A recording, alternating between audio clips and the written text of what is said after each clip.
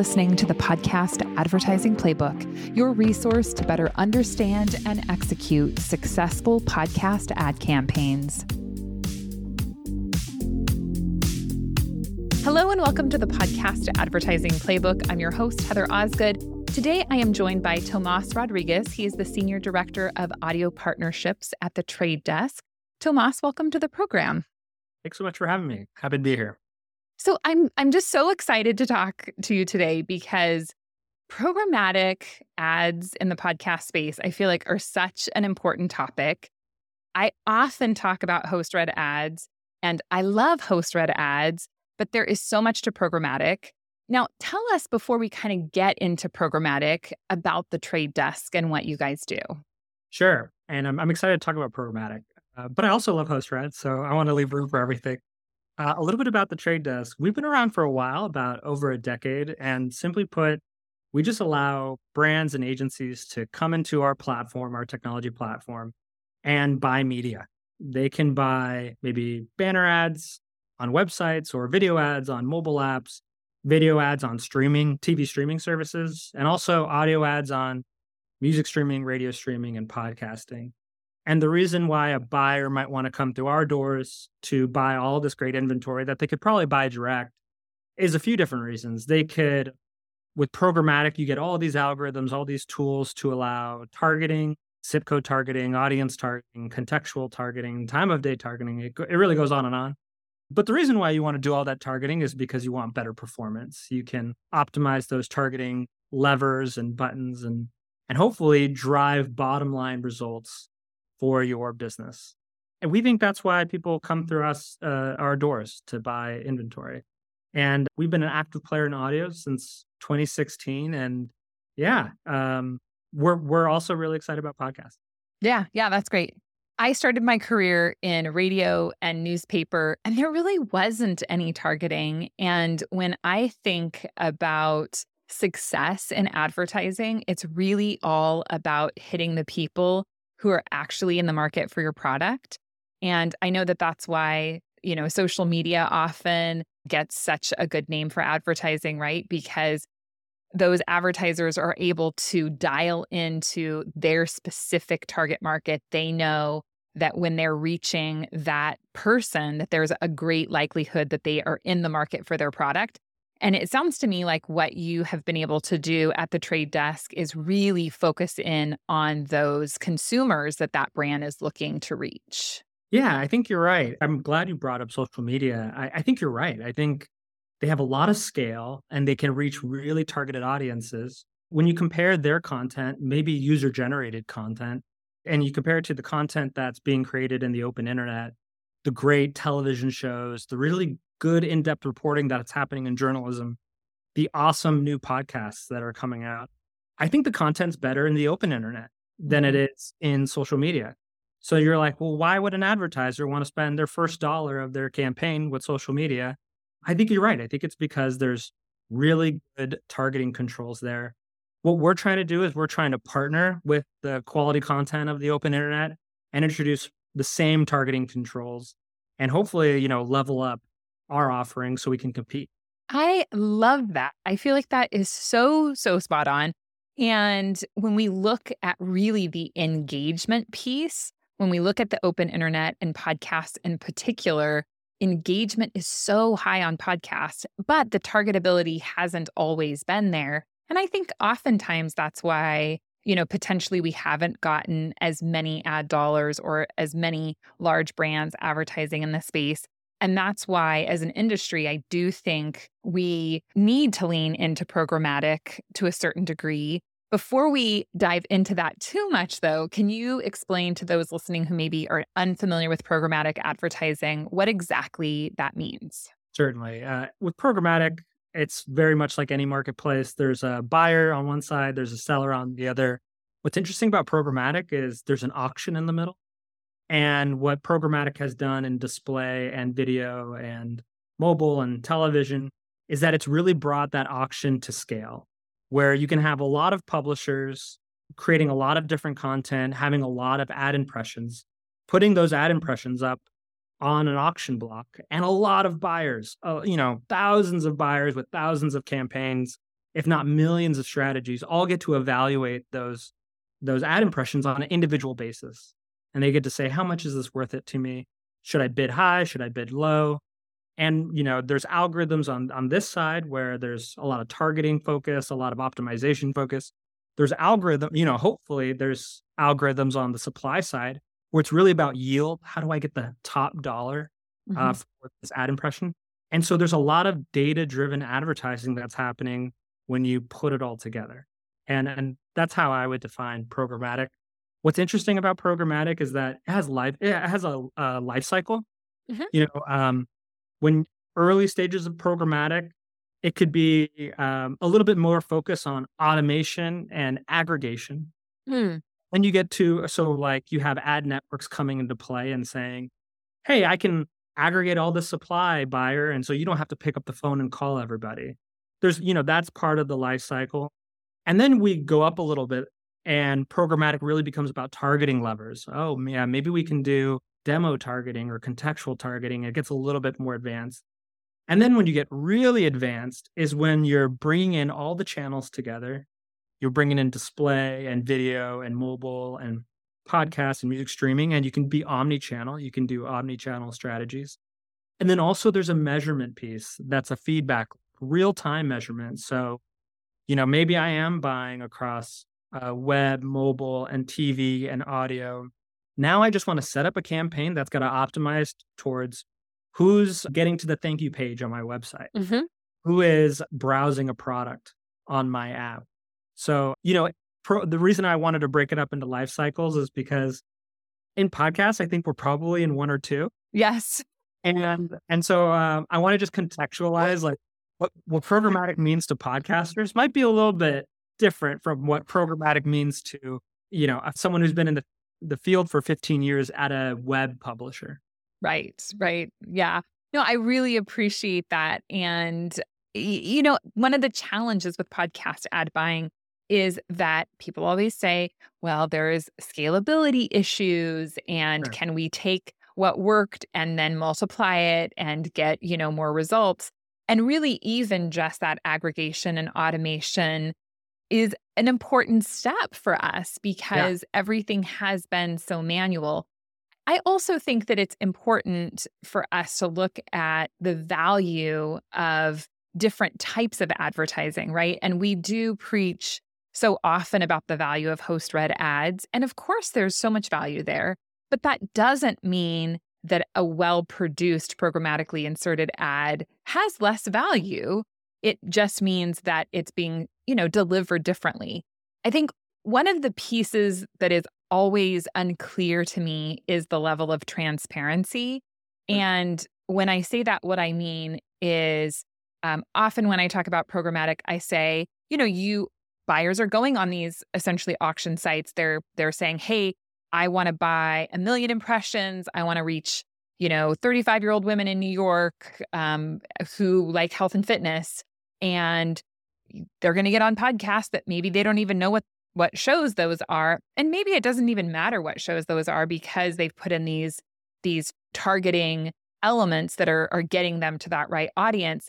But really, it sounds like there is a level of transparency where you can say, for sure, I know I ran on X, Y, and Z shows, especially within ad networks, I believe.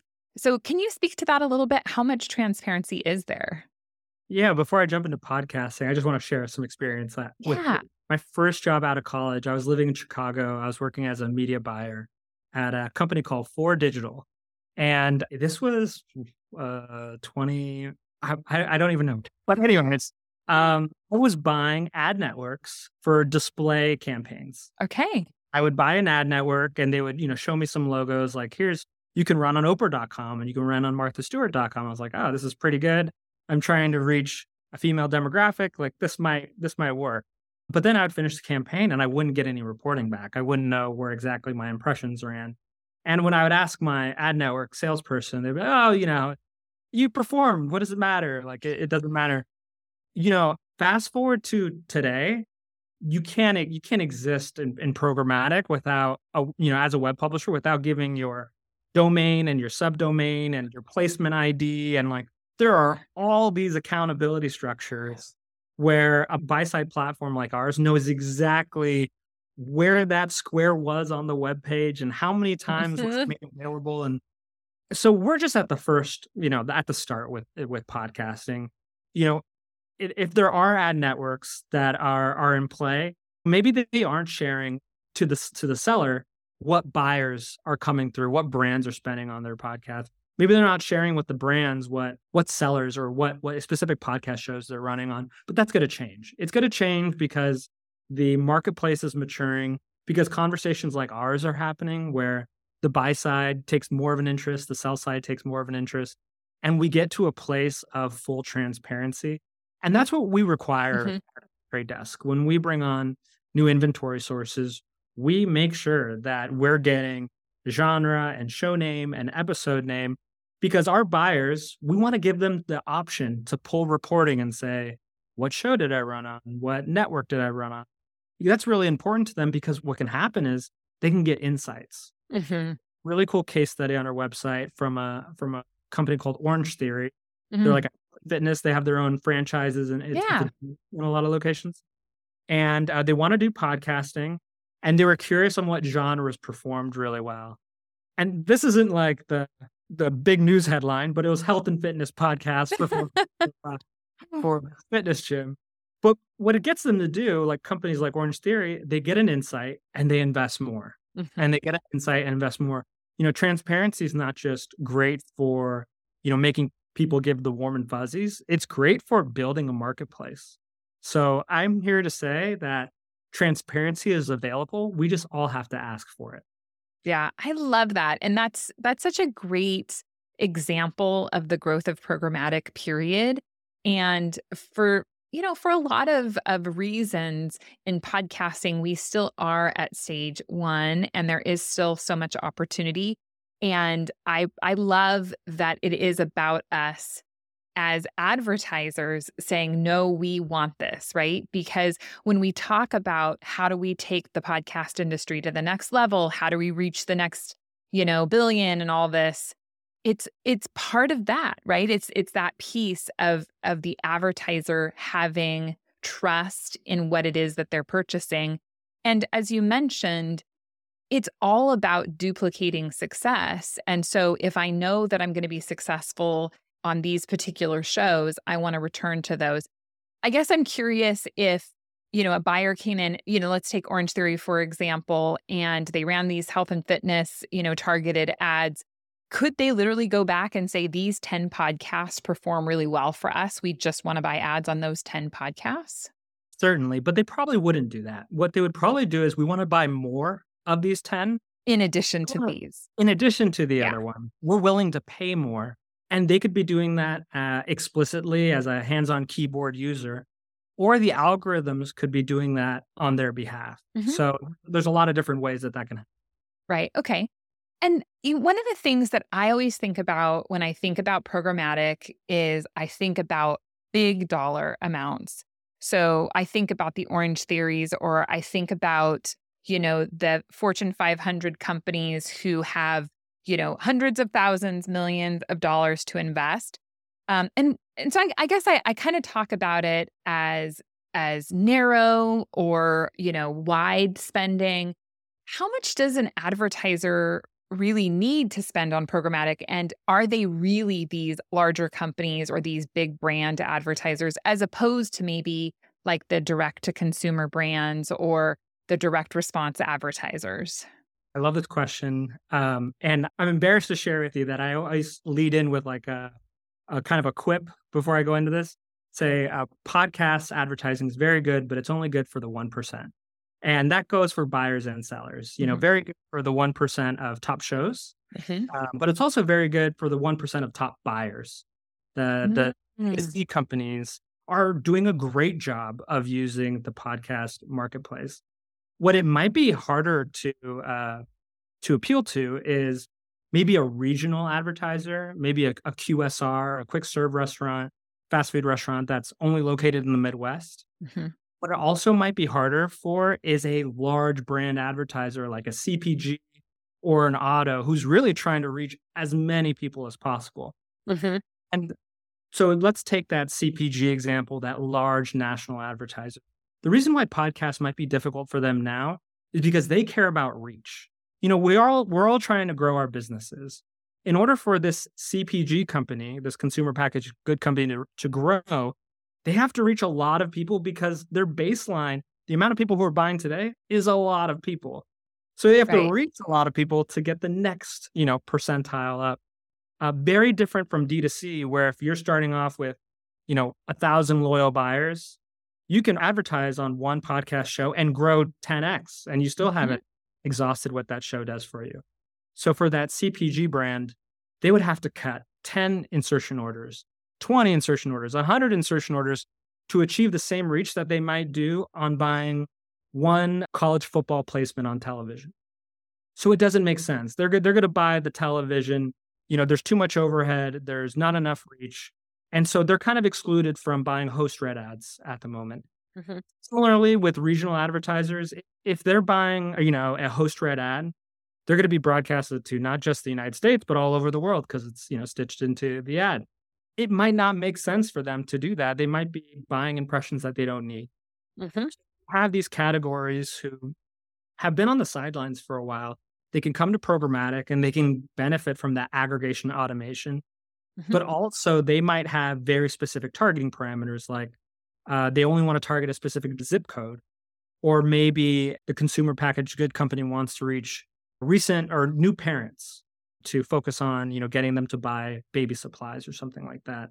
So programmatic brings in, I think, a new brand base. Yeah. I absolutely love the way that you broke that down. And I have never thought about it like that, but that makes so much sense. When you talk about the huge companies, when they already have so much penetration and so much reach, they really do have to go for huge numbers in order to get just that 1% gain. And that is such an interesting way of looking at it. And that makes so much sense. And I think it's so interesting because often I feel like in the podcast space, we all look around and go, well, how come they're not here? How come they don't want us? Like and I love it. Like podcasters always come to me and they're like, well, that company, they spend millions of dollars on advertising. Can't you convince them to give us like $10,000? And I'm like, not how it works. Like it's, it's not. And those large companies have such detailed plans about how they're executing. So I just think that that is really fascinating. Now, when we talk about regional advertisers, are you seeing that increase? Are you seeing more regional advertisers come into the trade desk? We are. And it's not just regional advertisers, but it could be brick and mortar advertisers. Uh That huh. use case I mentioned where they're only targeting around maybe 5 miles within their specific brick and mortar stores. Hmm. But yeah, regional are really leaning in. When I look in, I get to log into the platform every day. I get to look at who's spending on what. And I'm seeing a lot of local car dealerships. I'm seeing like a lot of universities. There is a regional focus happening. That's great. And for me, that goes to the whole concept even of creating localized podcasts. I don't think right now it makes a ton of sense. I live in Sarasota, and before we moved here, I know I was looking up like Sarasota podcasts, and I found like Sarasota real estate podcast, right? And they haven't produced an episode in several years now, but I mean, it doesn't really make sense to create a Sarasota real estate podcast. You're going to get like 100 listeners. But if you were in a bigger metropolitan area, you could create a podcast and then you could have that local car dealer being like, oh, yeah, like, I want to target in this area. And if that podcast was available, it would be a really good fit. So for me, I do think that there is so much power in. I mean, we talk about the long tail of podcasting a lot, but there really is a lot of power there. And when we can access that next level of ad revenue, I think that's really important too, because it seems to me like we are accessing the middle level of revenue, right? So we're not accessing the top dollars and we're not accessing the bottom dollars. We've got like that just right sweet spot. And if we can expand, that's where I think the real dollars will come in. Yeah, I think you're absolutely right. And, if we take that example of someone creating a podcast just for Sarasota, I would want to make sure that that podcaster wasn't just going after local advertisers, that they had an option to get a national dollars as well. And I think that's Right. also where programmatic fits in a little bit. So I agree. Programmatic fits kind of great with podcasts and maybe the next step that podcasts want to get to. Yeah, yeah, absolutely. And you were talking as well about the larger advertisers, and we also know that within large companies, they do have these kind of micro and more focused campaigns, and it seems like those are the types of campaigns perhaps that are the best, right? So, maybe you're taking like a Procter and Gamble and we're saying they want to advertise Pampers, but not Pampers as a whole. We want to just talk about our organic cotton Pampers. So it's really it's still about that kind of niching down, really. Yeah, what I'm seeing a lot from brands is really trying to build a life cycle reporting and scoring for their users. So Mhm. brands saying like, it's not just about trying to get this person to buy Pampers once. How do we get them to be a Pampers family and kind of graduate to the Pampers pull-ups, and then you graduate to whatever, the kid needs at 3 years old or 4 years old or 5 years old. What type of relationship can we build in that way? And I think that's where a lot of the targeting piece comes in. Mhm. I think you're seeing bigger brands trying to create that one-to-one relationship, maybe have users log in to an account. And so they can start collecting that brand first party data and put it to work in media. Mhm. Yeah, yeah, absolutely. I think that makes total sense. Can you do retargeting? So with programmatic ads, can they see who has listened? I mean, obviously we never do first party data, but like are they able to do any sort of retargeting on social or anything? Retargeting, yeah, when I think about our platform, like I mentioned before, we do a lot of display banners, pre-roll video ads on web and mobile. We have television ads. We like partner with Hulu and Disney Plus and stuff like that. You can certainly do retargeting. We do need probabilistic models. You've probably heard of cross-device solutions. Those are at work to Mhm. enable a lot of this like omni-channel retargeting, but it's certainly possible and it's scalable. Mhm. And when you had said like kind of the third scenario is that omni-channel and that podcasts really we're not there yet. Do you think that we're not there because the solutions aren't like apples to apples? Is that why we're not getting wrapped into the omni-channel approach? Yeah, I think you need a lot of levers and a lot of data in order to get Mm. included in that last bit. And I actually think we're getting very, very close. Mhm. One of the things my team and we've been working on a lot last year was getting our supply side partners sending the right signals, sending show name, episode name, genre, sending some identity signals that we needed in order to be able to give our buyers the reporting and data they need to one, let the algorithms work and maybe move the media spend where it needs to go, but two, allow them to pull insights and say, hey, like we need to double down on podcasts. It performed a little bit better than this other channel. Mhm. So that's what it takes to be included in that kind of omni-channel piece. And I think we're making quick work to get there. That's great. One of the things that I don't know exactly how to solve for is I recently had a guest on the show that works for an agency and they buy all different forms of, advertising and I probably have used this example several times on the podcast because I thought it was so outstanding. But she said that when they ran podcast ads, they saw, I think, a 3-time increase in the results of their video campaigns.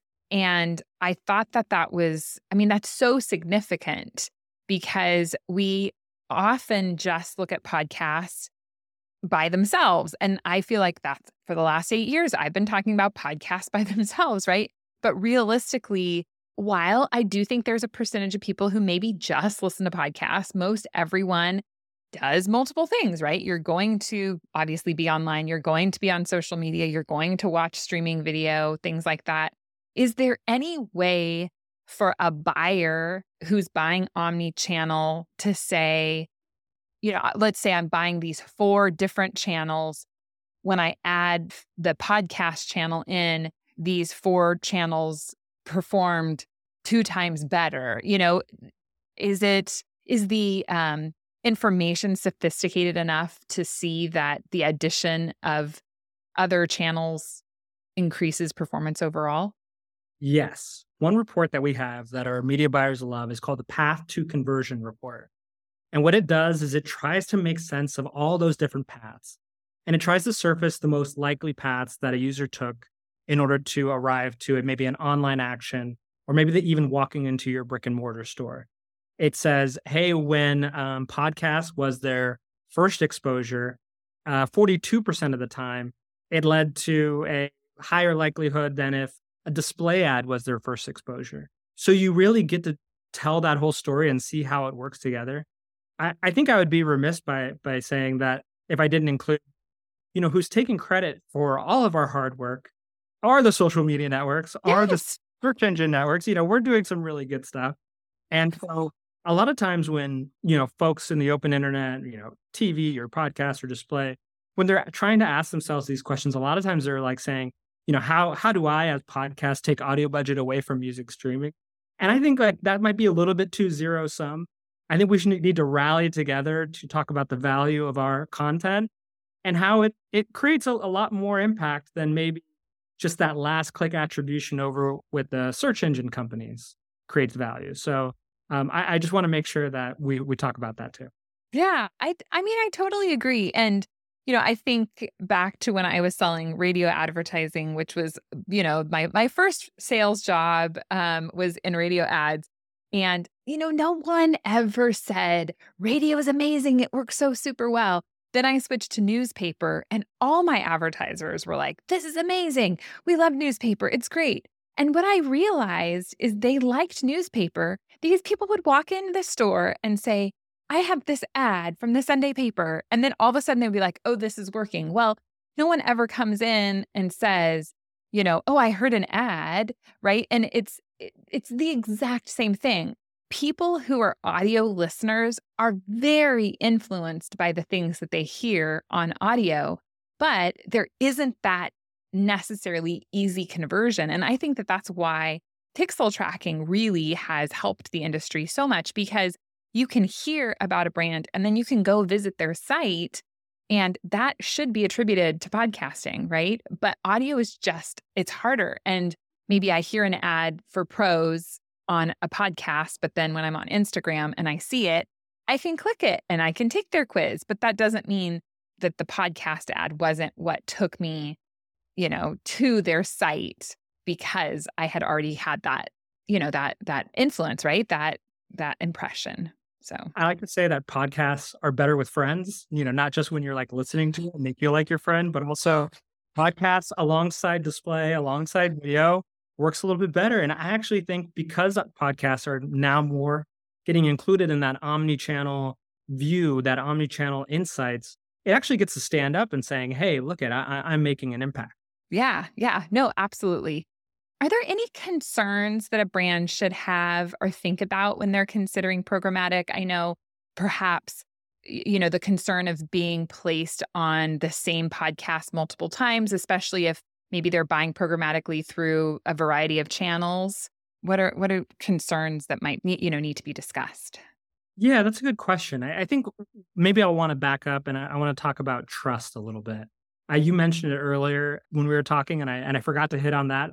But I think that's what we're trying to do in programmatic. I think on the supply side, supply is like, oh, like I want to get another rev stream. Maybe it has lower overhead. I Mhm. want to be able to run my podcast a little bit more efficiently.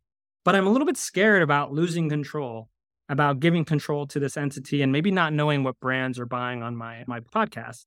The buyers are feeling the same way. They're saying podcasts are cool. They're new. They're where influencing is happening. I want to be a part of that. But man, I'm a little like, I don't know how to trust. I don't know who to trust. And I really think that's where transparency comes in. Mhm. And I Yeah. think that as a buyer, before you're buying, you want to ask the question, what type of reporting am I going to get? Am I going to Mhm. get line by line, this is the podcast, this is how many impressions I was delivered. If not, am I going to get an average CPM? Or Mhm. am I going to understand what CPM I paid for on every single impression, or at least at the network or show level? As a seller, as someone who's going to put supply on the market, it's about asking for transparency. It's about saying, hey, am I going to know what your fee was and then what the buyer was actually willing to pay? Like, Mhm. I really want to see this type of information. Mhm. And when we all start seeing that information, we can have these trust-based conversations, and you'll see more investment on the supply side, more investment on the buy side. And that's really where we want to get to. Yeah. Yeah, absolutely. I totally agree. And really that answers the question, right? It's all about that transparency on both sides. I think that's phenomenal. Just to talk quickly about results tracking, can you do pixel attribution in programmatic ad buying? Yeah, I mean, just like any other pixel, or I should back up. Yes, and you can do it through the trade desk fairly easily. It's kind of Mhm. what you can do out of the box. There's Mhm. also a lot of vendors in the space who are offering pixel-based tracking. I think the only nuance when you compare pixel-based tracking podcasts versus maybe display is that in podcasts it's got to happen on the download. And that's something that a conversation that we have to have with buyers who are trying to compare apples to apples with maybe another channel where the pixel fires on the impression. But Mm, that's really the only nuance that we have to work through. excellent. So I'm curious, what are your predictions as we're recording this at the beginning of 2024. We've just come off of 2023, which was an interesting year, but I think overall decent. I think it finished up well. What are your predictions for where programmatic will grow or what it might develop into this year? Man, I'm a little on my heels. I don't think I made it down to the list of questions. I was like that far down. I should have prepared for this one.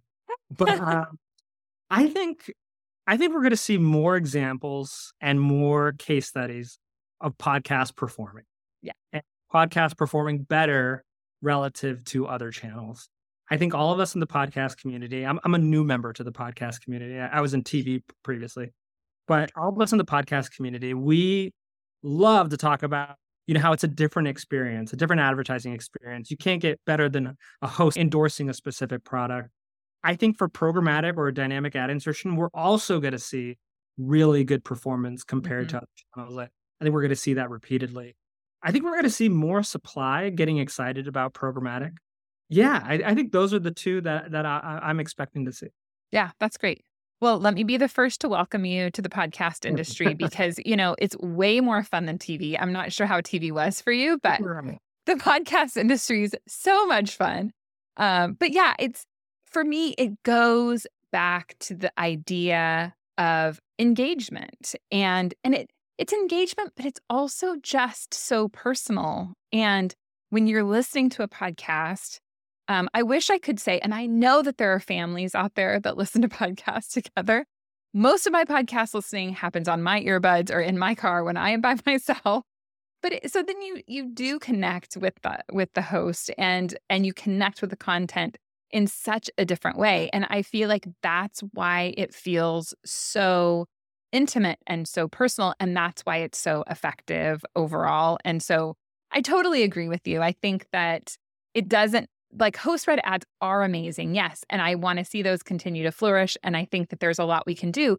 But I also think the value of programmatic coming into the space is first and foremost that we have the ability to fill these unfilled impressions. And if someone were to do a study right now about how many unsold impressions we have in the podcast space, I think the number would be staggering. We have so many unsold impressions. And I also think that when you've got a really nice base of programmatic, it allows you to value your host read in a different way. When we are fully host read, which I mean, I haven't seen the latest study from the IAB comes out in May, so it'll be interesting to see where programmatic lands. But we have so many host read ads that they are not as valued as I think they should be. And if we can get a really nice base of programmatic, then we can value host read at a higher dollar amount because the work, the endorsement is all very powerful and should be valued at a higher level. Couldn't agree more. I was writing down notes furiously because you touched on a couple of things, and I almost want to go. Well, want to touch on one thing, and then I want to touch on another. Going back to predictions, Yeah. first thing I want to talk about is what you said about impressions going unfilled, and I've been working in programmatic for a while and looking at different marketplaces. And I think one thing that stands out, especially in advertising, there tends to be more supply than demand. Like demand, you have a finite amount of dollars out there that people are willing to spend. In advertising, if especially in display, you can just create another banner ad. There's almost an endless amount of supply. And when you have more supply than demand, if you're a supplier, you have to reduce friction on demand. Mhm. I'll just say that one more time. If there's more supply than demand, what you should do as supply is just remove all the friction, remove all the red tape so that whoever does that best gets demand fastest. It's about Right. it's about efficiency. I mean, yes, it's about content and quality and all that stuff, but holding all things constant, you just want to reduce friction. And I think maybe that's one thing I would just ask people to keep in the back, or supply side, keep in the back of their heads as they're thinking about programmatic. The second thing, I want to go back to predictions, and I have a better one now, if that's okay. Yeah. Uh, I'm watching the cars. I'm watching cars. I think all of us in the podcast community should be rooting for people to buy new cars. I don't know if you saw that Edison study, but they were talking about audio listening behaviors based on the year of your car, the model year of your car. And the newer cars, people were listening to a lot of more digital on demand, music streaming or podcast type of content. But then the older the car was, the more it was AM, FM radio. Mhm. In connected television, I got to experience a big wave of consumer macro trends called cord cutting, where people said, you know what, I'm not going to watch on cable anymore. I want to pick and choose across these streaming services. I'm cutting the cable bill and I'm going over to fully streaming. I think we in the audio community are also experiencing a cord cutting moment, but it's happening very slow. And rather than with TVs and Roku hockey pucks and Amazon Fire Sticks, it's not happening there. It's happening with cars. Mhm. People change out their cars much slower than they change Much out their slower. televisions. But I think they're changing it regardless. I think that change is happening. So as that change happens, I think there's going to be more ears, more listening happening to on-demand channels like podcasting. And I think that's going to attract bigger or larger or more diverse advertisers quicker.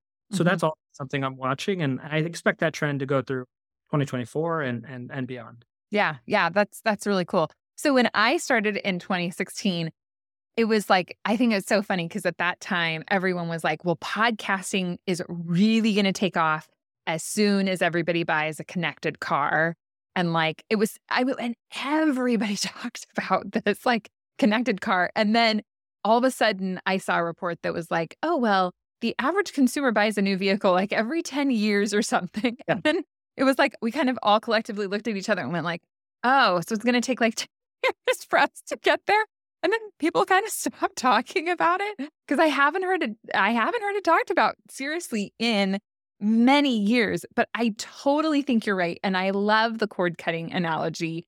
It really makes so much sense because, part of it is just that accessibility factor, which obviously, with our smartphones and Bluetooths. But I mean, gosh, I had a car not that many years ago where I had, like the cigarette lighter plug in for my, to get my phone to go through the speakers of my car. And that was like pretty fun technology. And, so it's slow, but I do think that kind of connected car really will help the growth a lot.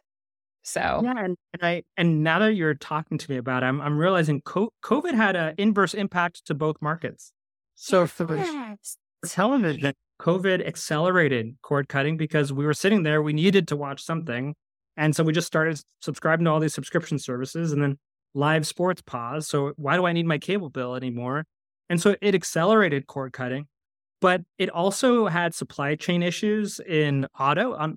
And we experienced slow auto sales for 2 or 3 years, and only 2023 are we back up to normal. So, COVID really, accelerated television and decelerated the change from radio to digital audio. And, maybe we'll find our footing. Maybe we'll build some momentum coming out of COVID. Yeah, that's a really interesting perspective. Very cool. Well, Tomas, thank you so much for being on this show. I've really enjoyed our conversation today. Thank you for your insights, and I'm excited to see what you guys do at the Trade Desk. Thanks for having me. I can't wait to be back. Thank you for listening to the program. I hope that you have enjoyed it as much as I have. If you're interested in learning more about podcast advertising, be sure to head on over to YouTube and check out my videos there. Thanks for listening, and we'll catch you again next time. Thank you for listening to the Podcast Advertising Playbook, your source to a better understanding of the podcast advertising industry.